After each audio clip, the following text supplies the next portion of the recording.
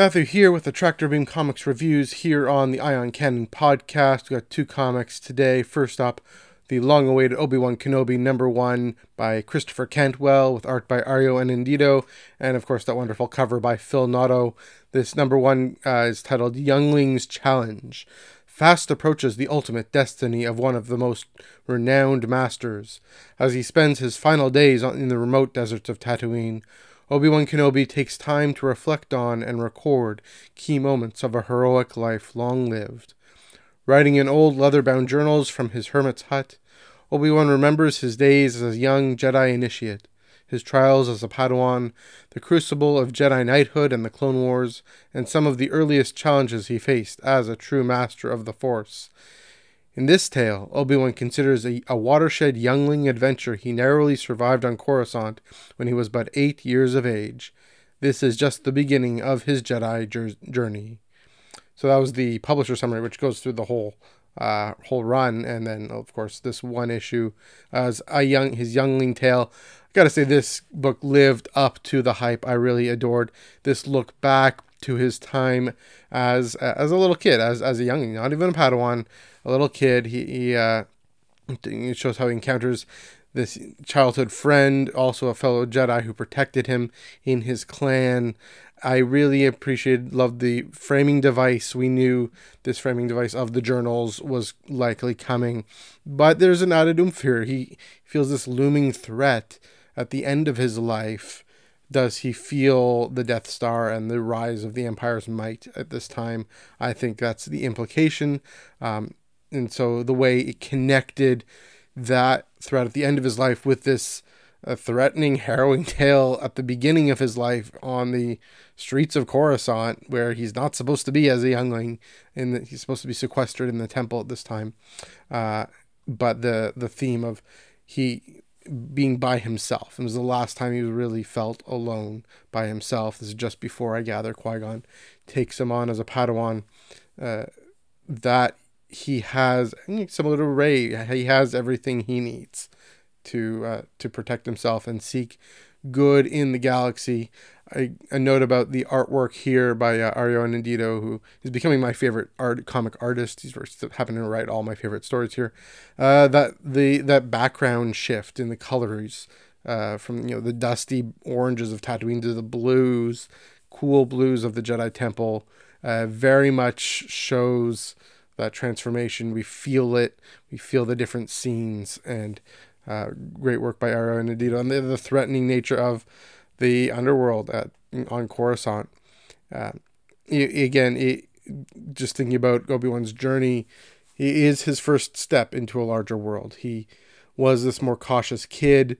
He's a little more cautious as a Padawan, but not so much. He's actually kind of brazen.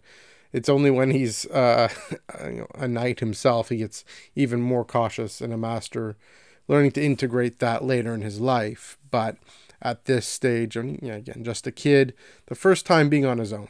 He's not on his own. He has his squad mates, but his friend goes off and joins some, who knows what happens to her. But it shows, the point is, it's Obi-Wan's first step into a larger world, learning to be more brave, learning to be more courageous, learning to trust in the Force. And as we end up seeing him hopefully being able to do. All right. Next we have Star Wars Ongoing #23, The Dawn Alliance, part 2 of 3, entitled The Last Division. This is, of course, written by Charles Soule, with art by Roman Rosanas, and the cover by Carlo Pagulan. The fate of the Rebel Alliance fleet is at stake as its last remaining divisions face off in battle against the brutal tactics of Commander Elian Zara and her crew on the Tarkin's will. For Zara, this fight is personal. Her revenge will not be complete until every life lost on the Death Star is avenged. Epic space warfare in the true Star Wars manner. And it's true. It was pretty epic, mostly epic. Again, as I've said before with Charles Soule's books, I'm engrossed in this story immediately on the first page, the first panel. And I appreciate the way it came down to this duel, really, between Zara and Shara Bey, Poe Dameron's mother, of course. The last arc, how really the focus becomes on those two characters and showing just how awesome Shara is. I will say I am of two minds about the storytelling in this specific issue. Part of me wonders if it would have benefited from an extra issue, just showing us. So Zara, she narrates her plan, and we're assuming kind of like the heist genre, where we assume it's happening as she's narrating it. I would have liked the whole issue just showing this battle, this action issue, and then another issue getting what we got in this comic. And again, part of that is I'll get to some reasons why, but they wanted to limit it to 24 issues so they could have a number 25, the Marvel round number. I think that has to do with timing and schedules too. That being said, I did appreciate, I laud the focus on the characters and the rescue story, the focus on Shara and Zara's story, and of course with Kes Dameron. This arc, especially this whole chunk of the comic, it's their story, and we feel what it means for those characters. And Zara's imperial evil is nothing short of juicy. We do get that. We get how she says, makes a point about how the rebels are limited in ways that the Empire is not. She wants revenge for the Death Star. She's using that as a rallying cry for the crew of the Tarkin's Will, and even the name Tarkin's Will, right? And then we have the sacrifice of the other members of Kes Dameron's squad that provides the poignant moment that ends up saving the day for the rebellion. Of course, at the end, we have that wonderful final shot of Zara with what looks like the Darksaber, maybe. We don't know what that is. Very reminiscent, of course, of Moff Gideon at the end of season 1 of The Mandalorian. It's very much supposed to be a parallel there. She's even standing on a shuttle, sort of an escape pod with that saber. So yeah, I laud that focus. It does mean in this issue, I felt we missed the stakes and tension of the larger conflict, what it means for Leia and for the rest of the Rebel Alliance. Of course, we have followed Leia and the Alliance through this arc. We focused on her as well. Not so much on Luke in this little chunk of the comic story. That's fine. We have done a lot of work with Leia and with Kira. And I totally forgot that this was also part of Kira's plan. This is under the Crimson Reign banner. And when I first read the comic, I thought, well, that's kind of odd. We don't really have anything to do with that. But of course, Kira's the one who brings the two fleets together, brings the Tarkin's Will and the Rebel fleet together. We don't fully know why or what she's up to, but thanks to Wikipedia for pointing that out, and as I jogged my memory about things, I will say, so kind of reconciling these two minds, right? That I love the focus on the main characters of this comic that are not in the films, but I do like more emotional connection to the films. Maybe Charles Soule is saving that bigger story for a later comic, for the next issue, or for the Hidden Empire run, or the Hidden Empire crossover banner. We'll see.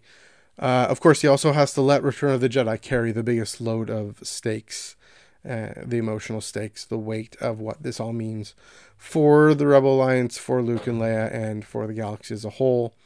And I also get that Charles Soule needed to keep up the breakneck pace of this run as it hurls towards its conclusion in the next issue. And so adding another issue might have slowed things down. Maybe this also have to do with scheduling in terms of when Crimson Reign is supposed to end and Hidden Empire is supposed to start, when his crossover comic with Stephen Cummings comes to its conclusion as well. And of course, all the other comics in the Crimson Reign banner moving over to the Hidden Empire banner. It's one of those funky quirks about crossover comics and how comic storytelling in this era for Star Wars right now is all interconnected in its own little paper canon internally with under Charles Soule's direction, I would venture. So again, enjoyable issue. I would have had my little quibbles, but again, always character overall and personal character overall, and what that means within the political context and military context. I'm here for that. So that is what the Tractor Beam dragged in this week. What did you think of Obi-Wan's youngling adventure as he remembers it at the end of his life? Again, a character-driven journey. Or Zara's juicy plot and Chara's thrilling escape?